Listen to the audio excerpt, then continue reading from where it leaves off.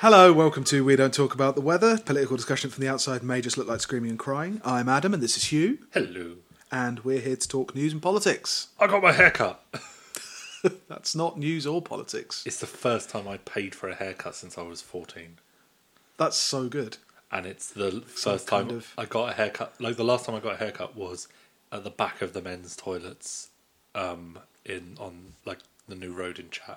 It's the one. No, it's not. It's the one under the bridge. Underneath the new road. Yeah, yeah. The barber that was at the end of the urinals. It's the greatest. We looked up some stories from that, and like the guy who has owned that barber before the guy who cut your hair, didn't he like go to prison for murder? He did, because he went out with someone and then shot them with a shotgun. He did shoot someone with a shotgun, and to be fair, I expect better from my toilet barbers. But yeah, it's the first time I paid to have a haircut. It was weird. It's a weird experience having someone wash your hair. Did you think it would hurt? Because you've been kind of very extractive recently. Yeah. You've had a tooth out, you've had your haircut. I've always been afraid of haircuts, to be honest. I don't trust people with coming at me with knives. Oh, really? I don't trust anyone. Like, I haven't got a great deal of hair left, and I hate going to the hairdresser because it's a massive hassle. But I really love the feeling of getting my hair cut. No, I don't trust people. Oh, it's fantastic. I don't trust people at all to do that to me. But yeah, it was all right. And then some of those Turkish barbers around here where they set fire to a cotton bud. And you can't do that with my hair. There's too much of it. Just like... Because also, for some reason, my body has decided to do old man mutation early. Not just by depriving my head of hair, but adding hair to my ears and to my eyebrows. Like, I've got this long hair coming out of my eyebrow. Look at that. Oh my God, you're so gross and old. It's a proper, I guess it's like Irish genetics or whatever, having hair coming out your ears and just, I'm going to look like fucking Samuel Beckett, like a fat Samuel Beckett. Those gigantic eyebrows. I was thinking like a bog troll. But yeah, so yeah, I had a haircut. That's what I've done. Nice. Yeah, it was weird. I'm still not sure. I still feel really uncomfortable because someone washed my hair. It feels wrong. Oh, but that's so good. No, I don't know. I've just been shaving my head I've just been cutting my hair with like clippers on my own for like a long time. I've just always wanted that kind of super luxurious thing, like, because I don't, like, I shower, and that's like it for my kind of self-care, like self-grooming regimen. Yeah. But I always like the idea of like going to a place in a toga and just having, you know, everything cleaned up, everything trimmed, everything burnt off that needs to be burnt off. You just want an MOT.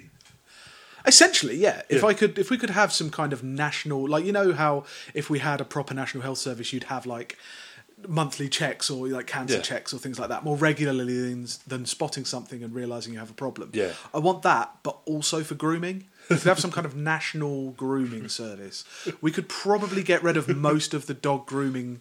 You know how like there's like rows of shops and they'll have like a pizza place, a newsagent, and a dog grooming centre. Yeah. You know, in the middle of Wisbech. Yeah. We should have those, but they should be for humans, and they should be free at the point of access. Yeah, right. Yeah. I see no problem with that. But yeah, so what's happened Yeah. week? Stephen Pollard's an anti-Semite. I saw that. Oh God, yeah. What did he say? It was He said he saw Jeremy Corbyn's quite normal and standard criticism of the financial crisis. Bankers will never again be allowed to kind of control the economy We said that to the extent that they should. Bankers afraid of him because he wants to Yeah, that's get rid of it. them, that they fund the Conservative Party.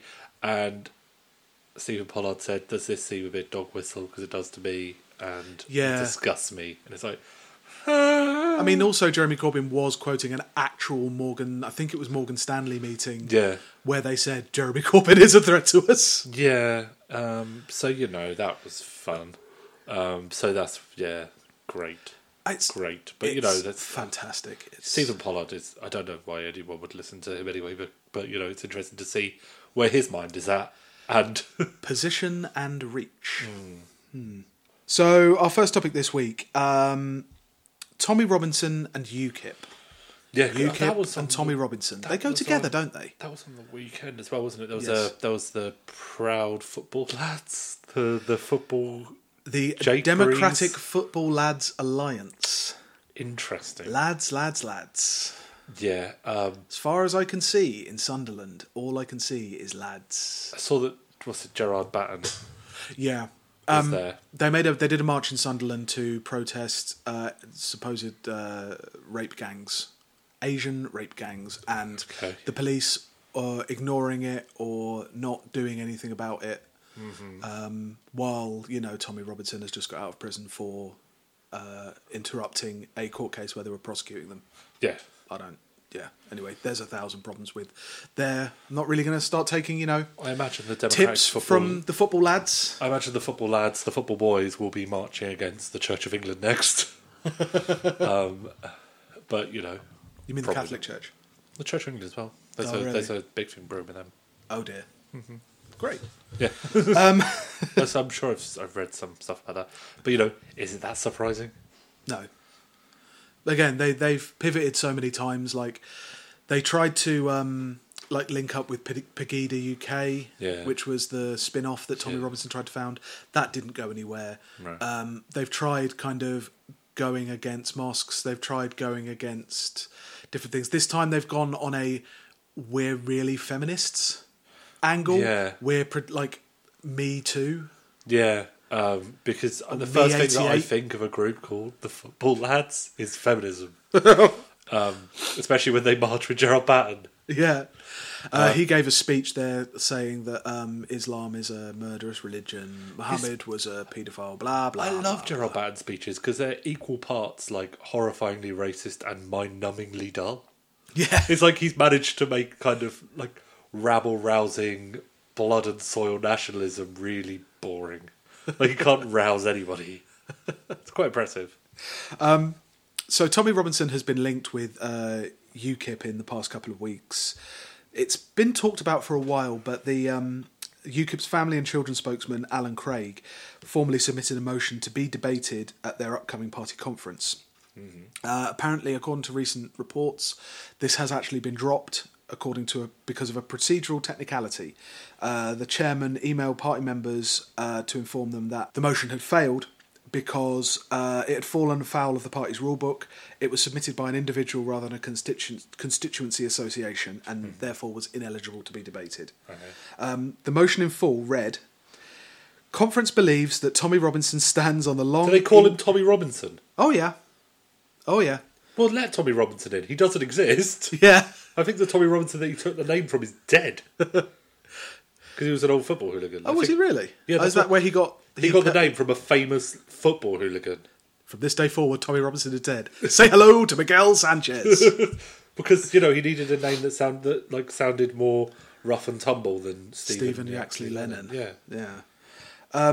Conference believes that Tommy Robinson stands on the long English tradition of anti-establishment rebels with a cause, from Robin Hood to the suffragettes and Nigel Farage. Wow. It admires his campaigns both for hashtag free speech, that's in the thing, hashtag free speech is in the motion, and to expose the authorities... In the motion, are there hyperlinks as well? And to expose the authorities' decade-long silence and inaction over industrial-scale child sexual abuse by rape gangs, and request the NEC to offer him membership of UKIP. Oh, fuck's sake. Because this is coming off the back of the new cool kids of UKIP, of Prison Paul, Sargon of Akkad, and Count Dankula. What was it? I watched that Neil Hamilton video, that YouTube. Oh, it's so good. Where he's like, is he raising a glass of wine? And he's like, I hope they bring in the dankest of memes. Yes. And it's like, this is Vince Cable putting a hat on all over again. Yes. It's just, I do like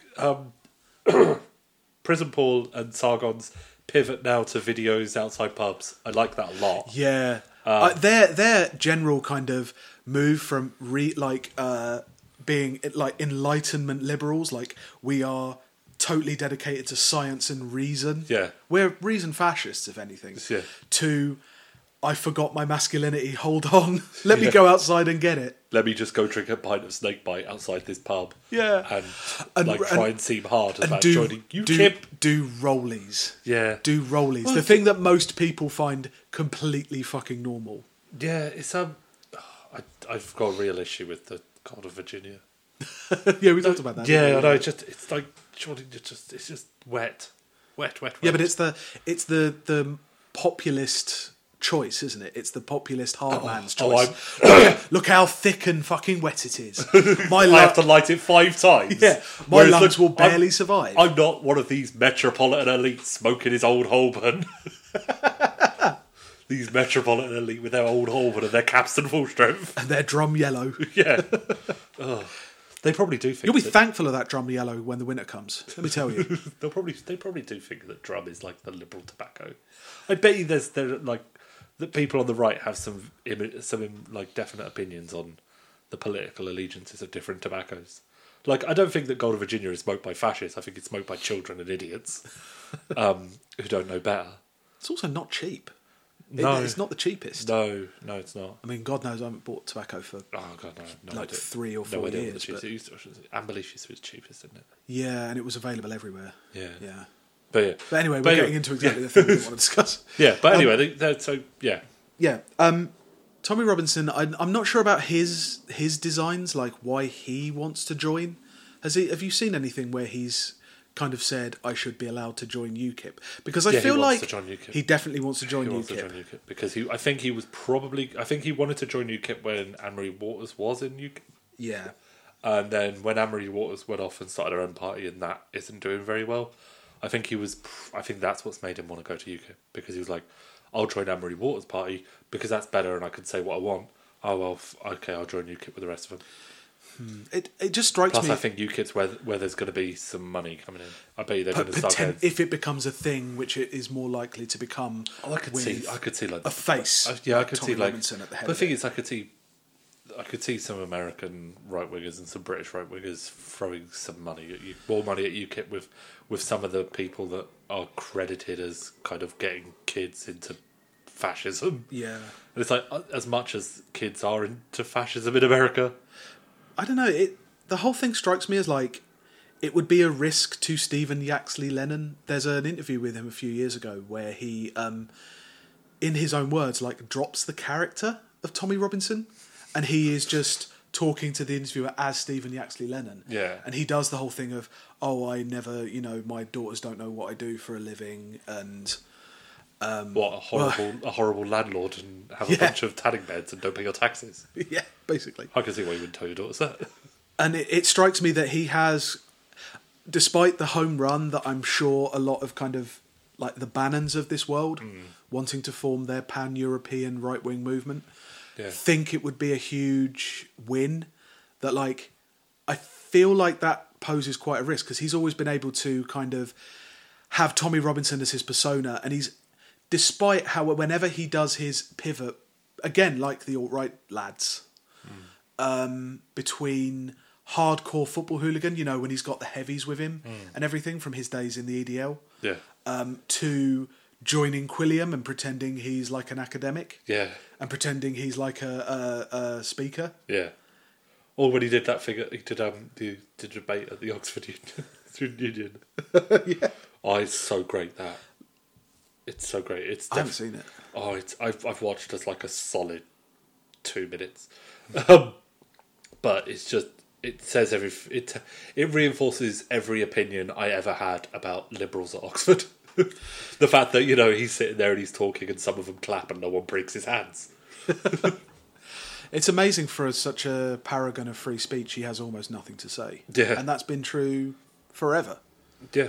He's always he's relied much more on like a present, like he presents himself in a certain way to produce certain feelings. Like for so long, Tommy Robinson has been the normal man who wanted to just live his life, but couldn't because of Muslims and the police. Because of Muslims ruining Luton. Yeah. Like that's the way. He just wants to get on with his life. He just wants to, be a good father. But I can't because of all these Muslims getting up in my tanning beds. So yeah, like UKIP's in definitely in a down cycle. Like, you'll notice that I have not heard a single thing from Gerard Batten. Not that I follow him that closely, but he's made no headlines about actual Brexit.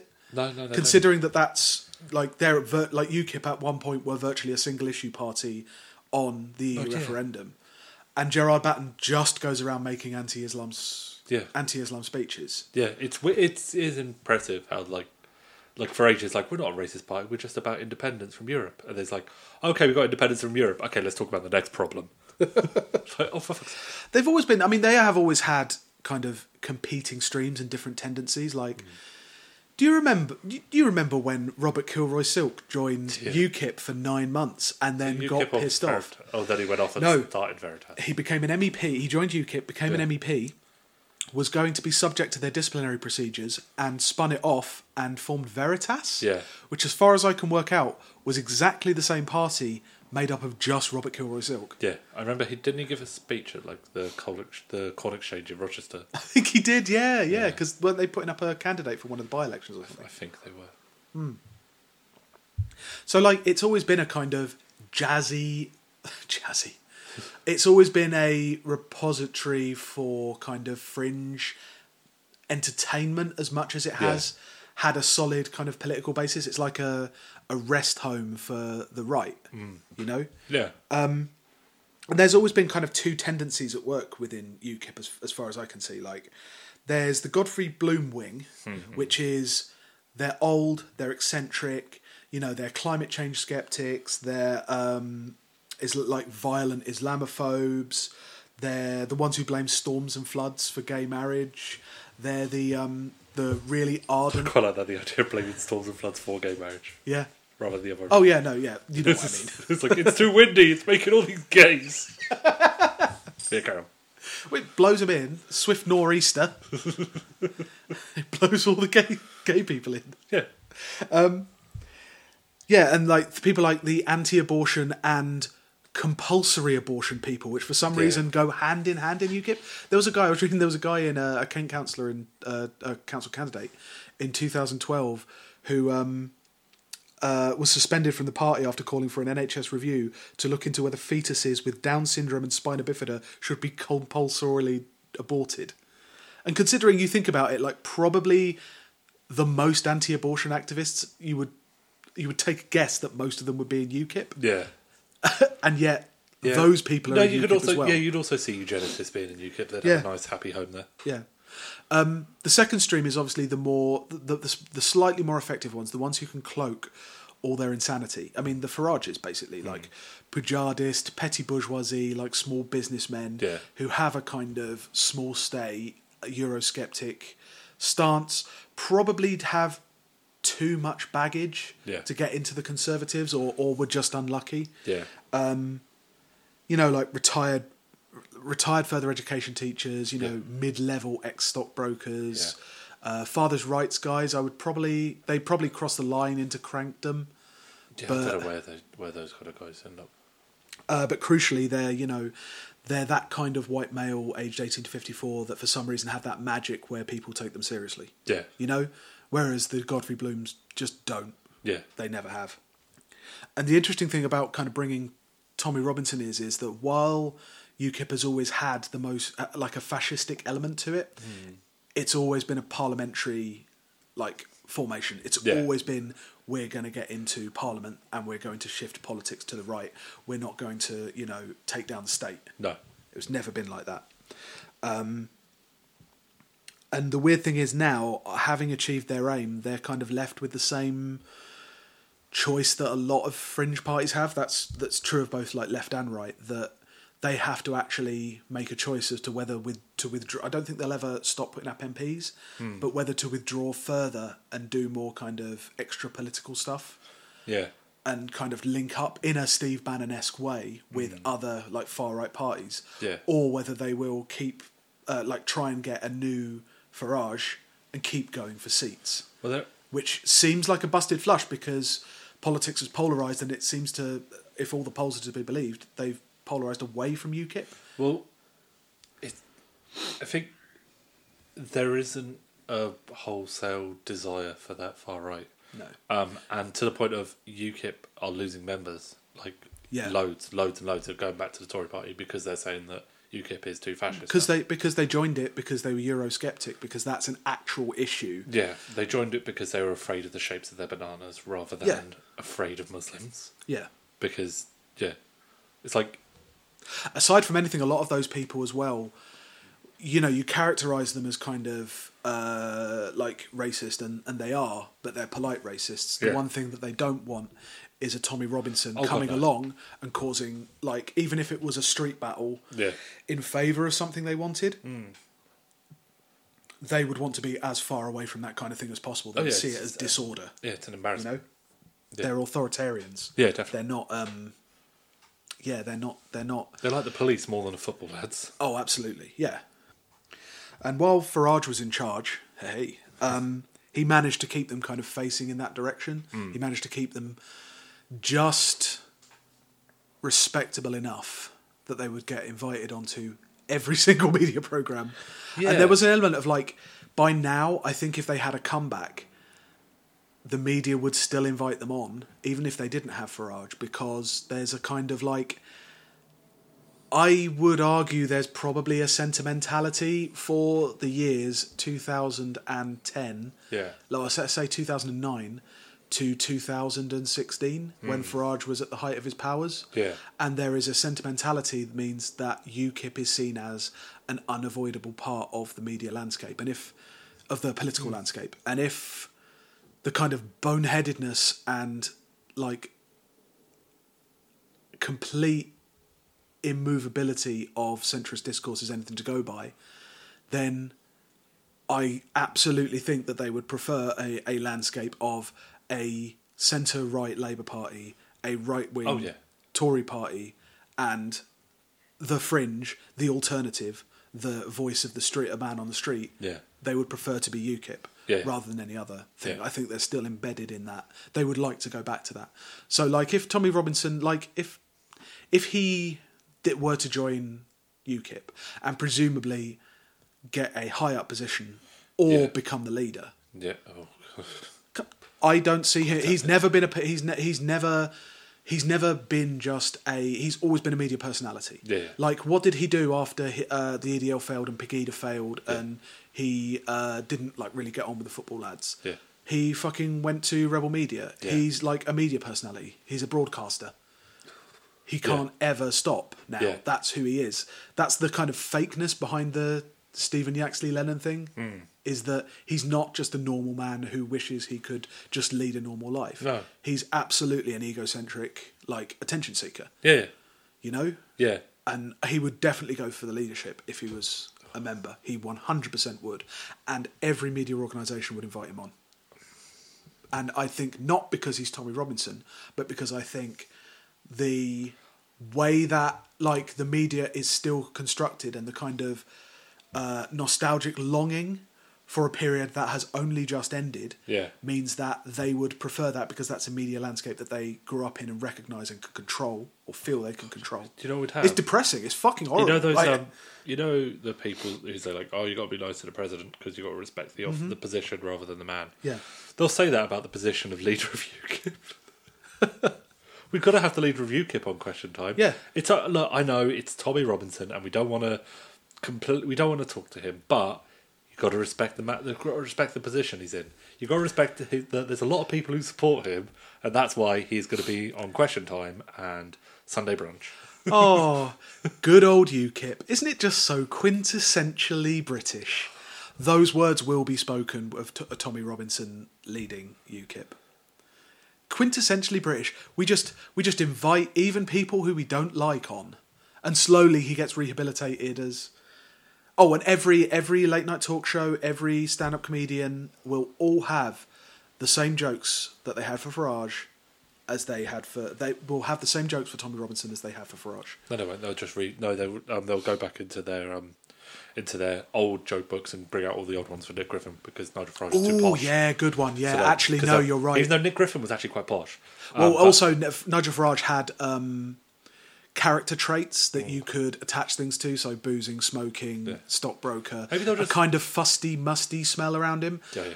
Stephen Yaxley-Lennon, I reckon, maybe not Lynx Africa, It won't be Africa. Links Teutonic. Teutonic. Links Charles Martel.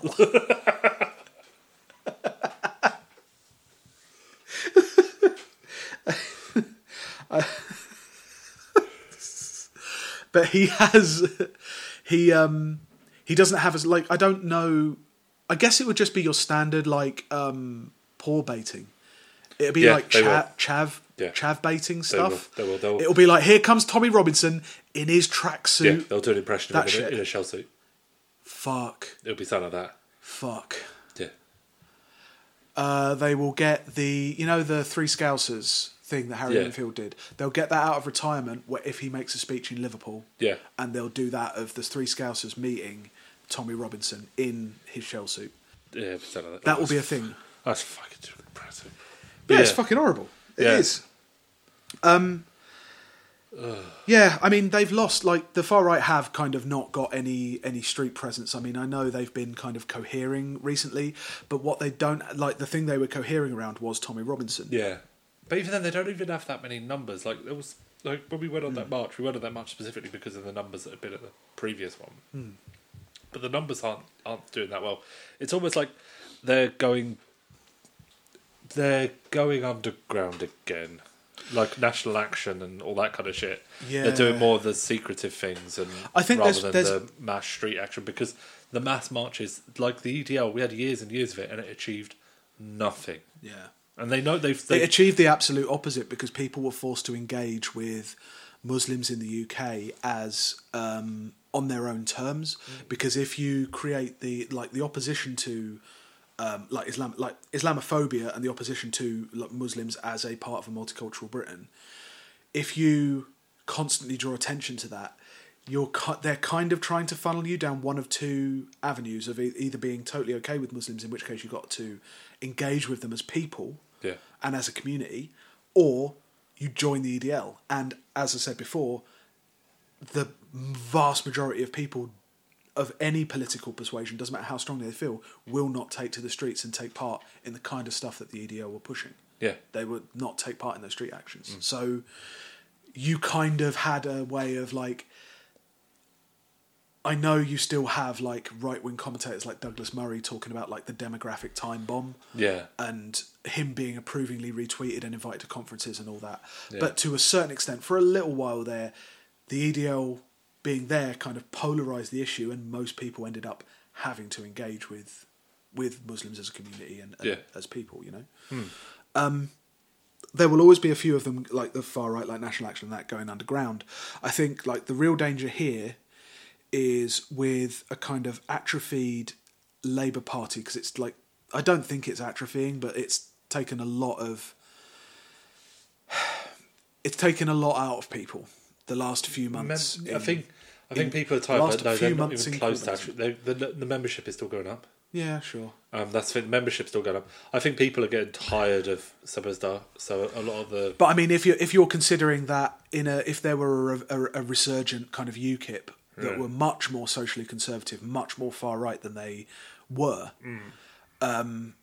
putting that up and then putting that up against a media that has been entirely hostile to left-wing thought, you're kind of doing what I mentioned with the EDL in reverse. You're making Labour out to be so toxic and so dangerous because that's what you do to left-wing alternatives.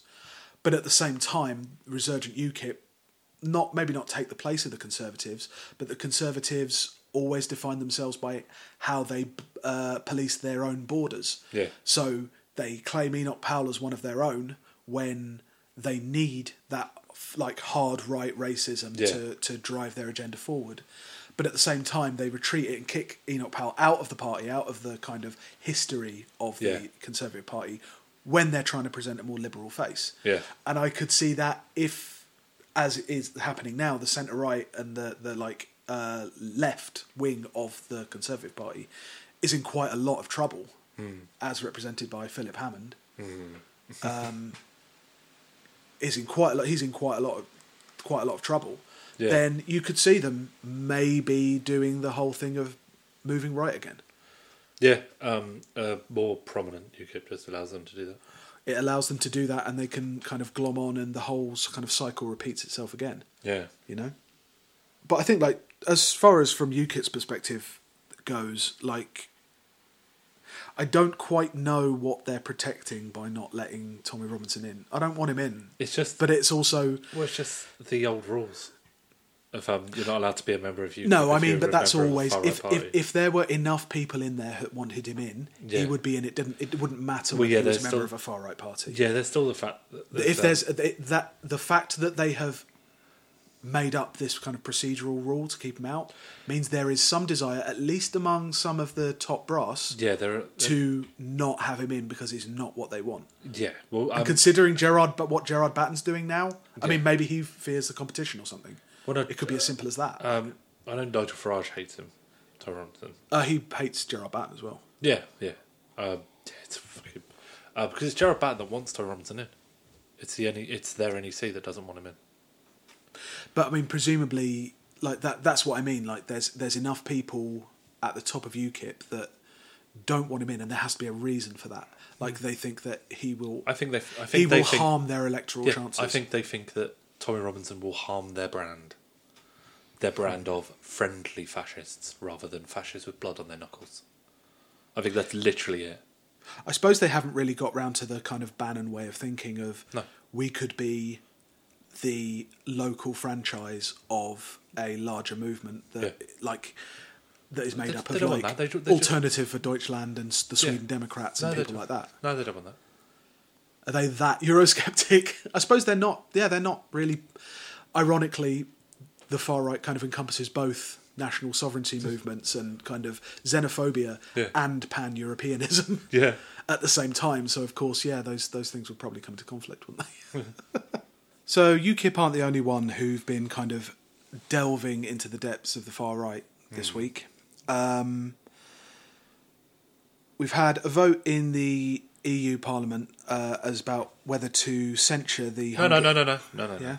I don't think you understand. We voted to leave the EU, so I don't need to listen to any of your EU bollocks. Oh, that's it. Cool. Bye, folks. Because now it's like with a child who covers their eyes, it no longer exists. Europe is gone. But anyway, so what's happened in the EU SSR? So... What? You're going to feel so bad when I explain this to you. MEPs voted to trigger a... Excuse me, I hear that they don't vote on anything. You're going to stop. I can't. Okay, go on.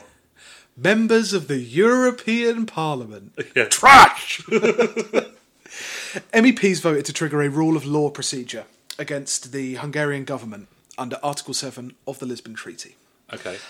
This is a decision that... What does Article 7 mean? Article 7 is whereby member governments are not living up to democratic principles, rule of law, human rights, legal provisions set in place by the Lisbon Treaty. That also like Viktor Orban compiling a list of prominent Jews. Yeah, that kind of thing. Yeah. These things generally lead to sanctions and may even lead to Hungary's voting rights being removed from it, so they wouldn't be able to vote on any legislation, but would still be subject to it. That's really fucked up. It's like Hungary, like the Hungarian government. It's real fucking horrible at the moment. Yeah. But it's the idea, like, oh no, we won't kick you out because we still kind of need you, but you will no longer be allowed to vote. It was in response to a number of different things that have been going on in Hungary. Including the corruption misuse of EU funds, whereby Orban has been funneling like EU regeneration funds to close friends and family. Orban has earmarked more than 1.4 billion for the Lake Balaton region to improve tourism. About 40% of it is going to be coming from the EU, and in the local town, like that's going to be the heart of where most of these funds are being spent, all the waterfront property is being built like bought up by his childhood friend and his son-in-law. Awesome. Fantastic. Obviously, the most kind of famous thing that he's been doing recently is like his anti-immigration rhetoric. He's referred to Muslims as invaders, even though there are 5,000 Muslims in Hungary. Yeah. In a country of 10 million. About 0.0005% of the population is Muslim. There's also been a kind of repression of civil society, so he's been bringing in anti-NGO laws, so NGO groups that... let's see. What was it? Isn't that because they're tied with Soros? That's the kind of idea that he's using. I mean, Russia had passed something similar, like outright banning foreign, like what they called foreign-owned NGOs. Yeah. But NGOs in Hungary receiving more than £24,000 a year in donations have to register as a foreign-supported organisation, and they risk fines or closure for non-compliance. Laws have also been touted authorising police raids on any organisations or activists deemed a threat by the Ministry of Internal Affairs. And there's also been a load of laws bundled in this that will criminalise any individual or group that offers to help an illegal immigrant claim asylum in Hungary. I did see the thing about that lawyers that work with asylum seekers and immigrants getting arrested. Getting arrested, you can face up to a year in prison. Lovely. For helping immigrants claim asylum, which still exists. It's still a legal right to do it because they have to do it because they're signed up to a load of international treaties, and being part of the EU, it means you have to accept the Convention on Refugees. And this is their way of circumnavigating it. They've also been attacking universities. The Hungarian Academy of Sciences, the government has started to take control of its funding and started discussions on closing down research institutions, and a number of academics have ended up on lists drawn up by pro-government media outlets for allegedly not producing enough research or failing to work on topics deemed worthy of the public interest. Gender studies is a discipline that has been particularly targeted by this and is set to be banned next year because it's been removed from all the accredited programmes. So, you know. So this Article 7 thing was... by the way, Fidesz, the main Hungarian party, Orbán's party, is a member of the European People's Party, which is like the centre-right conservative bloc. Generally Eurosceptic, but still kind of wants to be in the EU. This resolution for them being censured by the EU was passed overwhelmingly, 448 votes to 197. But it split the kind of this bloc that they were a member of, because the Conservatives may have are coming under increasing pressure to actually like chuck Fidesz out, chuck the Hungarian MEPs and members out. There are a lot of kind of Germans and Dutch Conservatives getting very angry about it, going back and forth on whether they would support Hungary. In their view, it would be a kind of, they're being attacked for the wrong thing. They're being attacked for their domestic political agenda as opposed to any actual rules they've broken. But they still voted to censure them because clearly what's happening in Hungary is a consolidation of power under a very authoritarian and proto-fascist regime. UK MEPs supported him. Well, yeah. I could see why Michael Gove would love all of his stuff. They chose to back Orbán. Michael Gove. Yep. Michael Gove was on Andrew Marr at the weekend saying the UK must have a generosity of spirit towards Viktor Orbán. He told Andrew Marr that he did not believe that individual criticisms of the kind you are understandably tempting me to make necessarily help us in ensuring we get both solidarity on the issues that count and the best deal for Britain as we leave the EU. To be fair, after we leave the EU, we're going to need to find a really good place to source all that Nazi memorabilia. And so, you know... Such a demand. A nice deal with Hungary would be really useful. It's... oh, God. Dan Hannan tried to cover it by saying we consistently opposed every motion condemning a member state's domestic affairs, whether the government is left or right.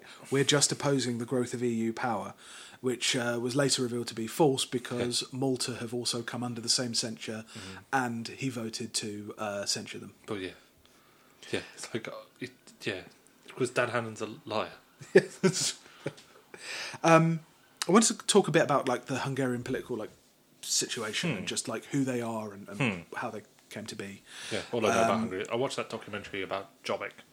Oh yeah, the member who found out he was Jewish. Yeah, that everyone hated him. Yeah, and then he became like super Jewish. He became super orthodox. Yeah, gave that speech that it had all the cadence of a far right anti-Semitic speech, but it was like Jews are great. He basically used all of the analogies he would have used in a maybe a secret meeting among Jobbik, who are like the neo-Nazi party in Hungary. Oh, very much so.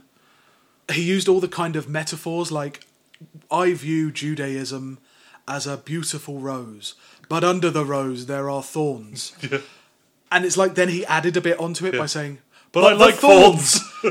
They're needed because we are Jews. Yeah.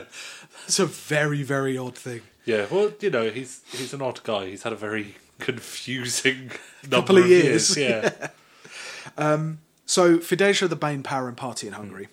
Fidesz are the main party in power in Hungary. They are Orbán's party. They were originally founded as a classical liberal party by students and anti-communist democracy activists in 1988. But after a poor showing in 1994, in the 1994 elections, they kind of started a rightward turn that turned them into kind of nationalist, conservative, kind of blood and soil people. Yeah. They're formally in coalition with a third party, which is the Christian Democratic People's Party, which was kind of the traditional conservative party of Hungary, like the pre-war Catholic conservative party. They're little more than an adjunct to Fidesz at this point. Right. The second and main opposition, so that's the coalition who are in charge. Yeah. The main opposition party is Jobbik. So that's it. That's Hungarian politics. You have Orbán's populist authoritarian compiling lists of Jews and having all the stuff about Soros, and then on the other hand you have ones denying the Holocaust. Yep, that's it. It's fine. It's fine. That's fine. Basically, one of the reasons why Hungarian politics has taken such a rightward turn is because the kind of social democrats, after the fall of communism, applied a very neoliberal kind of Blairite attitude. There was actually like in Poland. Very similar, yeah. They were made up of rebranded ex-Soviet elites and kind of democracy activists and the students, the same kind of students who founded Fidesz in the first place. They kind of took over the project of reforming the ex-communist state, as they did in Russia, as they did in Poland, as they did in most of the ex-Soviet bloc states. They concentrated on capitalist reform and bringing their countries closer to the EU and NATO. They did it in an incredibly corrupt way, forming a neoliberal elite at the top, like a kind of basically with no kind of judgment on that, a cosmopolitan elite that was that kind of pursued structural reform within their economy that caused kind of a lot of immiseration, sent growth rates up. The interesting thing about a lot of those Eastern European countries is that most of them are richer than they've ever been. Yeah. But the spoils of those that wealth, that GDP growth hasn't been shared. Yeah. In fact, one of the reasons why Orbán's come to power so dramatically is that the Social Democrat Prime Minister from before he was elected, what's his name? Ferenc Gyurcsány, was one of Hungary's top 100 richest men. Rich socialist is fine, absolutely fine. There's also, I haven't got the text of it here, he made something called, I think it's the Odos speech, a secret speech he made to the party members where he goes on for about half an hour going, Jesus, we fucked it. Oh my God, it's so fucking bad. You have no idea how much we lied. It's amazing. I'll see if I can dig it out at some point because it is fucking amazing. So yeah, the cost of rapidly kind of liberalising their economy caused mass unemployment, a lot of emigration as well, obviously, because they've joined the EU. So you're looking people, if they can't make money in their own countries, will look to emigrate. And while all of this kind of basically liberal cheerleaded modernisation of their countries was going on, they allowed the far right and the nationalist right in those countries to kind of decide how history would be written. So there's a lot of revisionism around reconstitute. They weren't bothered because as far as they were concerned, they were anti-communist. They were rewriting the history that the communists had kind of overwritten, and they were rewriting their bourgeois kind of national history, Yeah. the history of their middle classes, Yeah. the history of their middle class heroes. Then once obviously the economic crisis hit, you have a right wing that has an axe to grind about the economy. It has an axe to grind about poverty. It has an axe to grind about kind of elites, unaccountable elites, corrupt elites, hoarding all the wealth and taking it overseas, transnational elites. And they're backed up by a conception of the nation and a conception of the national community that they've been allowed to write. Sometimes on racial standards, sometimes kind of conspiratorially, so painting Hungary and Poland especially as the victim of international agreements. Yeah. Hungary, there's a particular sense of victimhood over the treaties at the end of the First World War, because they used to be the Kingdom of Hungary as part of Austro-Hungary, this gigantic kingdom that stretched over a lot of Czechoslovakia, into Romania, into Croatia, and they were reduced to kind of, I think they were basically decreased in half by size, the country and population, and they were left with significant kind of Hungarian-speaking minorities in other countries because they had more Poles or more Croatian speakers, so they became part of Croatia and part of Poland. And so they've got this, like the far right in those countries has like this ready-made narrative of, well, the old communists are still in control, i.e. meaning the liberal social democrats, the neoliberal social democrats.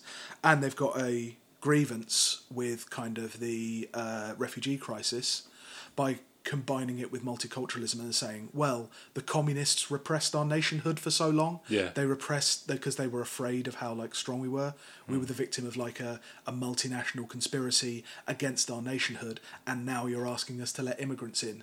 It's the latest stage whereby Hungary is repressed and forced to dilute itself. These are all fairly well worn far right tropes. There was a fucking ridiculous article a few months ago by someone called Cass Mudd. To save Hungary's liberal democracy, centrists must work with the right. Oh yeah, I remember that. Remember I sent you that? Yeah. Whereby the only way to break Orban's stranglehold on Hungary's dying liberal democracy is a tactical alliance between liberals and Jobbik. Well, let's beat him to it and kill all the Jews first. You know, liberals love that shit. You saw that fucking it's like Gina Miller was doing it today or yesterday. It was yesterday, wasn't it? Her, fascists of the right and fascists of the left. Yeah, they're all the same, really. Here I am, stuck in the centre with you. Ugh. So, the Tories supporting... Sorry, just yucking it. Yeah, because we haven't talked about the Lib Dem conference because we won't, because there's nothing there apart from a bunch of fucking idiots. I had a serious thing about I saw their merch stand again, and I was like, oh my god, look at that merch stuff. We can get a good bit about laughing about their stupid merch. I realised we did that last year. Yeah. And the merch looks worse now. It looks like it's just aged a year. They just brought out the same stuff. Nothing's changed. Just sun-bleached mugs of Vince Cable. Oh, fucking horrible. Okay, carry on. Yeah, sorry. So, the real question is, what are the Tories getting out of doing this for Hungary? Yeah. Hungarian government has supported the idea that Britain should be treated as a special case after Brexit, that if it doesn't want to be part of it, then it doesn't have to, but it can never be fully out. It should have certain benefits. This is exactly what the Tories would like to hear, even if, because if they can make it seem like it's a full Brexit and still retain it, it kind of squares their circle. Yeah. An unnamed Tory politician told The Independent just after the vote that it's clear we are going to gain brownie points with people who could help us in Brexit negotiations.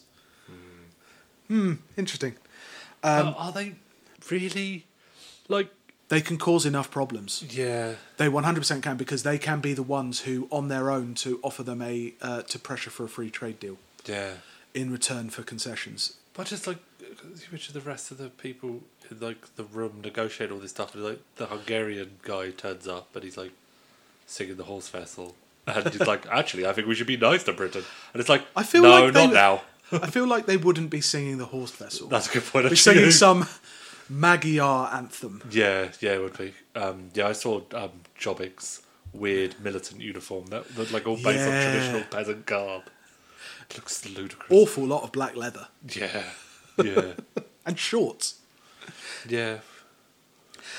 There's a lot of kind of liberal hand-wringing about this, about how this is a stain on Britain's character. Really? This is such a this is such an unbelievable thing that I cannot believe Britain has supported an autocratic regime for no benefit other than its own avarice. Can you imagine? Can you imagine?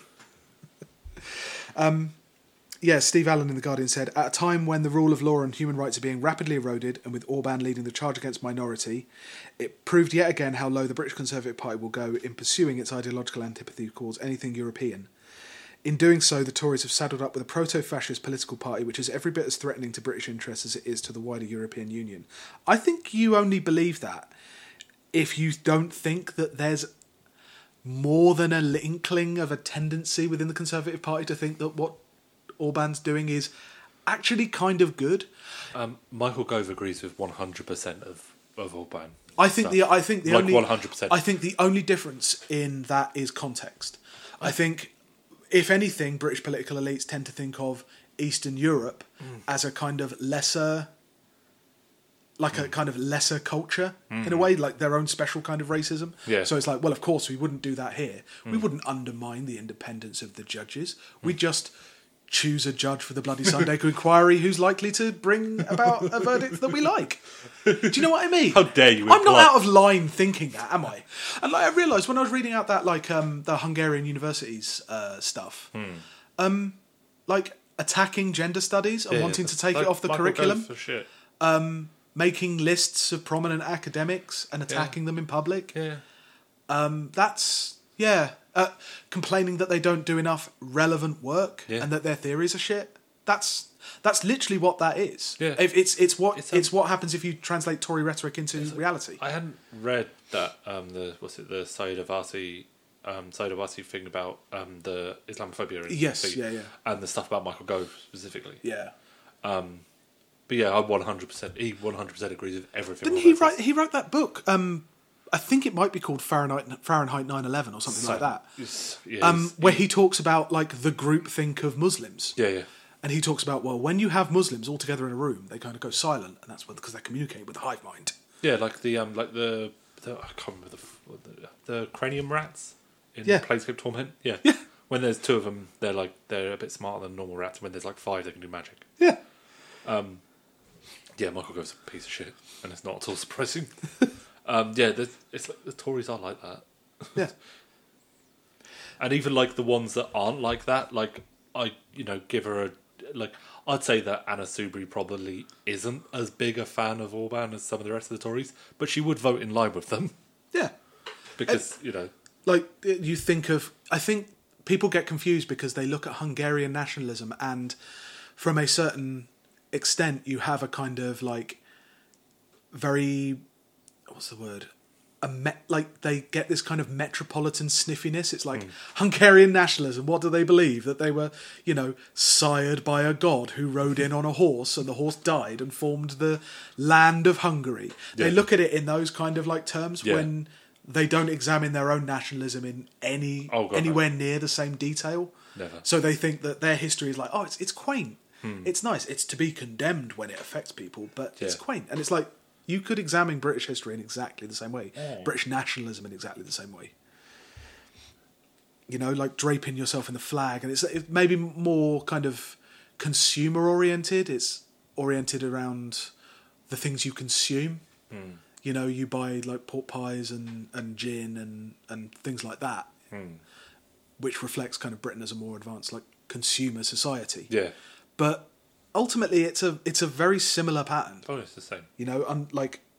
How many times have they talked gushingly about putting troops in schools, encouraging troops to become MPs because the national martial spirit distilled in their bones somehow is an asset to a democratic political process in ways that are never quite explained, other than it makes them more British. Yeah, and that can only be a good thing. Yeah. It's even now, Orban again has that. Like I think Poland and what's his name, the Prime Minister of Poland has a lot more of a emphasis on like the continuation of an ex-communist elite, like an old elite, still in charge of everything, and like that's like complaining about Marxist professors. Yeah. That's complaining about Jeremy Corbyn, the old lefty, being a Czech spy. Yeah. You know what I mean? That's like saying Michael Foot is a Soviet, a paid KGB agent. Again.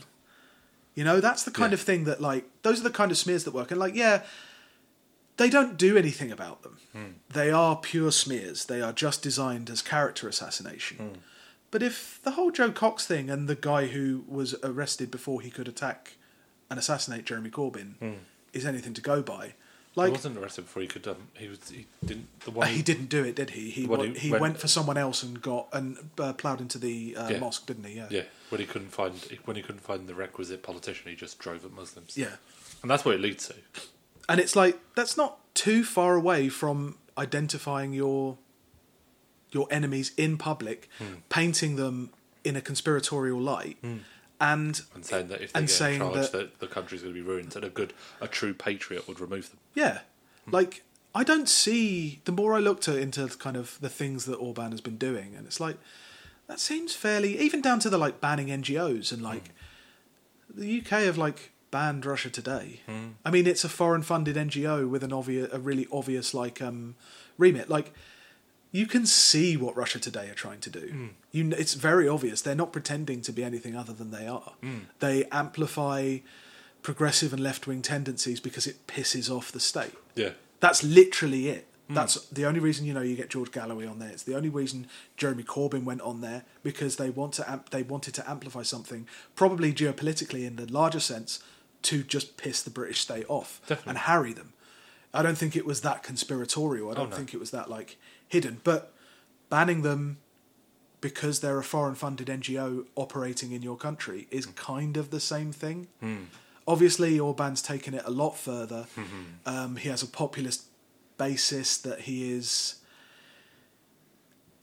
really exploiting to the max and kind of really trying to keep himself in power for a long time, and it's super worrying, and I don't blame the EU at all for like pursuing that vote as hard as they can. But there are fucking reasons why Orban is there. I think Conservatives probably get more of a kick out of his policies than they would like to think they do. And as an aside, liberal centrists probably have more responsibility for Orban coming to power in the first place. Oh, yeah. Especially in the way that they operated post-communism. They have more of a responsibility than they like to think. He's not as far away. He's their mutant child. He is the son of IMF reforms. He's the son of neoliberalism. He's that Frankenstein's monster of neoliberalism. And just the idea that like disavowing, saying this is disgusting. We would never. And it's like, you're not taking full responsibility for this. Yeah, they never do. Okay, finally, I want to talk about 2 TV programmes that have been on at the moment on the BBC. Okay. Now, one of them is, I think it's just had 1 episode so far, but all of it's up on MyClare. And the other one, I don't know how many episodes it's in now, it's getting towards the end, The Bodyguard. So it's Bodyguard and Killing Eve. And Killing Eve got delayed, I think, because of a very perfume as poison episode. You were telling me about it earlier. It's like it's one of the episodes is like it's Scripple-tastic. They give a poisoned perfume to one of their assassination targets. It's pretty great. But the thing is, it's weird because I watch a lot of telly, and I had to watch Bodyguard because of Holly. And you have a professional interest. Yeah, and the Bodyguard, it's doing really well. But people at work are talking about it. But it's really depressing. It's like it's grey. Yeah. Really grey, like in grey as in tone and palette. Yeah. It's just unbearable. It's all it's interested in, and this is the thing that Jed Mercurio does. He's the writer. He's only interested in saying things are shit and people are shitty. What else did Jed Mercurio do? Line of Duty and Bodies. And a few other things as well. Bodies was because he used to work in a hospital. I think he might have been a doctor. Okay. That was about doctors and Line of Duty is about corrupt cops. Okay. And all it's putting out in the world is that same old kind of yes minister thing of everything's shit, don't bother. The Bodyguard, it's about this PTSD ridden soldier who's now a bodyguard for a Home Secretary who is sexy Theresa May, played by Keely Hawes. Yeah. The start of it, the first episode, and I was furious after watching this first episode. It's a 20-minute propaganda piece for aren't the British police just the loveliest? Because even when someone's standing there with a suicide vest on, they will risk their lives, even though they're children in the next train carriage, to save that woman's life. The only thing they love more than the law is respecting Muslims. Yeah, it was unbearable. But it's got this recurring thing, like a lot of Mercurio stuff and like quite a lot of stuff written by men of a certain age now. Yeah, where it doesn't matter if you actually believe in something, because no one actually believes in something that much. They'll always give up there because like he's an ex-soldier who really hates the Home Secretary for sending him to war. Yeah, but he does start banging her pretty quickly. Because, of course, he doesn't really have any scruples, because no one has scruples. It's a very Gen X product. That's a product of, like, early 90s kind of end of history stuff of, like, everybody is a liar, everybody is a cynic. Yeah, it's got edgelord stuff. Yeah, and the problem is when your characters don't really believe in anything, all you've got to, like, keep you watching is the tension. Yeah. And that stuff, I think it's like Deleuze. I think it's a Deleuze thing of, like, when you lose caring about each other in community, all you have left is id craving thrills and pleasure. Yeah, like just that stress. Yeah. And without that stuff, all it is just a by the numbers thriller. It's just a mystery. I couldn't get past the second episode. Yeah. I watched about 20 minutes of the third episode today, and it was like walking through treacle. It was terrible. But it's done really well, and it's been very popular. Hasn't it? It's like the ratings are really, and it's doing a weird thing because normally in TV ratings go down. Yes, yeah, after the first episode. This one the ratings are going up, which is a very good sign. There's a lot of positive buzz about it. But it's a weird thing. It's got that. There are programs that do well because they just reinforce people's worldview. And they make them feel smart. Yeah. 24 made people feel smart, even though it was dumb as hell. People felt smart. I don't think kind of people mystery felt things. Smart. People watch those kind of things like the Blacklist and things like that, and Sherlock. Yeah, sure. The Blacklist and Sherlock, definitely. Yeah, I would disagree about 24. Those kind of shows. No, I know what you mean. Yeah.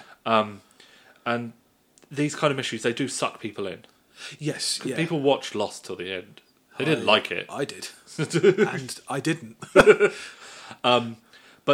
it'll be interesting to see how old the people who watched this are. Yeah. I've seen a lot of people like our age talking about it, and I'm a bit surprised about that. Yeah, because I thought this was pretty solidly aimed at 50-year-olds. Like, are you saying it's in solid centrist dad demographic territory? Oh, definitely, especially with Keely Hawes being the totty. Yeah, she's very much like boomer totty. Yeah.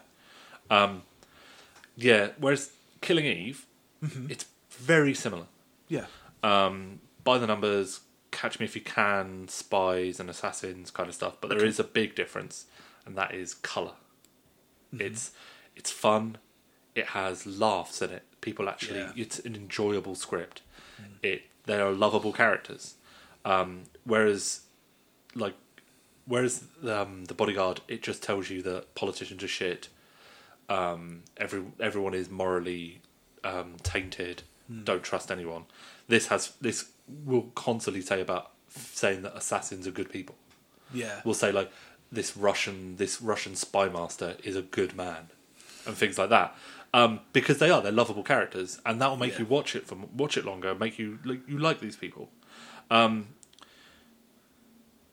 of the main things it does, it uses this thriller format, which is something that there's certain programs that you kind of have to make. You have to, when you're pitching a program, you're going to get it made way more likely if it's about cops. Yeah, like using this thriller format, they've snuck in a really nice gay will they won't they. Yeah, which is really. We were talking about that the other day. Can you remember the last anti-cop drama. No. Like, not necessarily like wholly, like entirely about being against cops, but That didn't paint them in a good light. didn't paint cops in a good light. That in fact wasn't actually, just ambivalent about them either. Line of Duty did, but even then, Line of Duty did. It painted some of the cops as bad because there were the good cops trying to catch the bad cops. Apples. Yeah, but like you said, like Red Riding. Yeah, I think it was probably Red Riding that had like they were all shitty, but that paints journalists as good. So you know, the greatest crime, straight to TV prison. But the thing is, when it comes down to it, the main difference is people care about each other properly in Killing Eve. Yeah, even their enemies, they like them, they love them. Yeah, which makes it more realistic. It's like it's a heightened world. It's international assassins working for secretive groups, doing this weird, chaotic system of assassinations to do something that we're not even sure what they're doing. Yeah, but it's emotionally very truthful. Yeah, sure. Which makes it more believable and easier to go along with. Whereas it makes people more easier to love. Whereas the bodyguard is completely alien to like me. Yeah, because everyone is shit. Everyone is compromised. No one believes in anything. Everyone is this kind of sad, grey traitor who's only powered by like, oh, I want to bang. It's TV shorthand for authenticity is grimness. Yeah. It has become like, and definitely like if you compare and contrast like the serious programs with the fun programs, people like the fun programs. Oh yeah, but there's a certain sense of. Got to have vegetables. Well, that wouldn't happen. That person wouldn't laugh. Yeah, and it's like no, people laugh all the time, mate. Yeah, there's it's one of the main differences. There's like so many like these little differences, but the characters in Killing Eve have flaws that make them lovable. Yeah, sure. Whereas the characters in The Bodyguard have flaws that just make them deep. Yeah, which just makes it shitter. If you know what I mean? Because their deepness is just them pulling a face. I love that thing in so many British dramas I've seen. Whenever you have a politician, even if they're not the centre of the story, they never say what party they're from. Yeah. And I know that goes back to like Yes Minister, kind of. You mentioned it before, like Yes Minister being clever about its being apolitical. So it's an apolitical political show. By which I mean they just paint a political class that is devoid of any kind of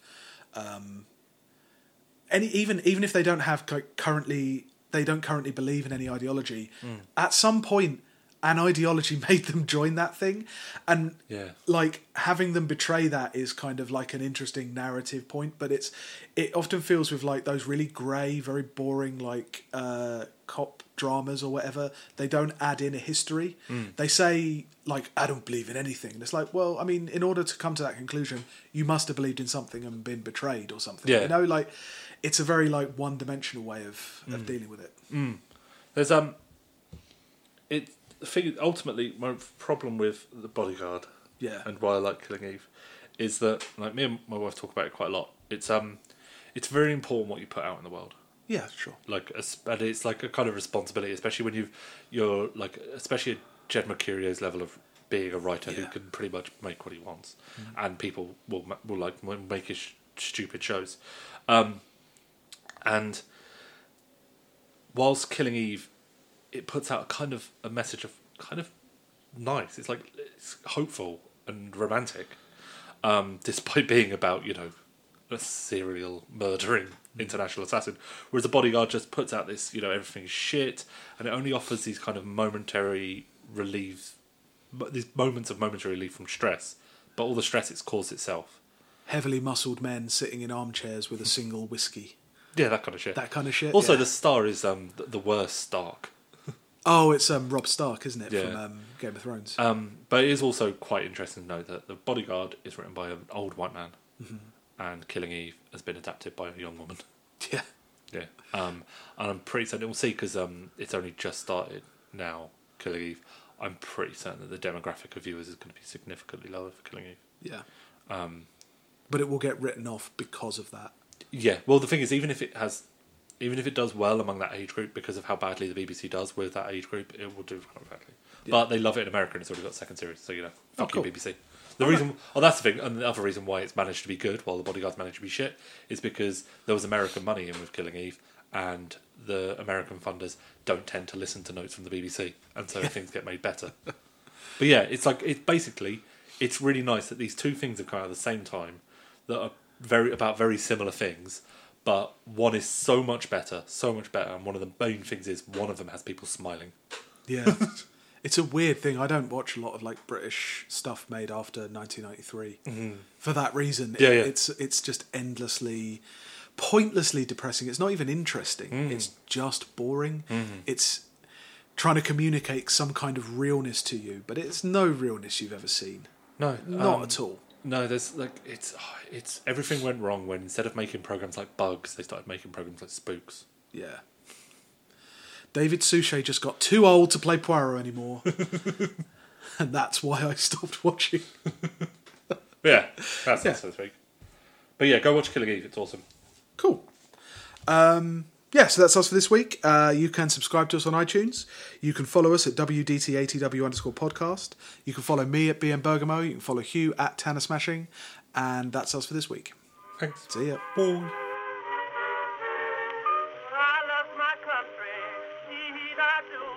But oh, that war has made me blue. I like fighting, that's my name. But fighting am the least about the fighting game.